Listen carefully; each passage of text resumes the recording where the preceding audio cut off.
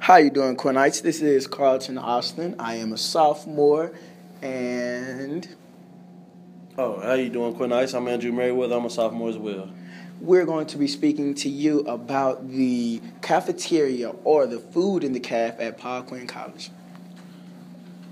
For starters, I'd like to address Wing Wednesday.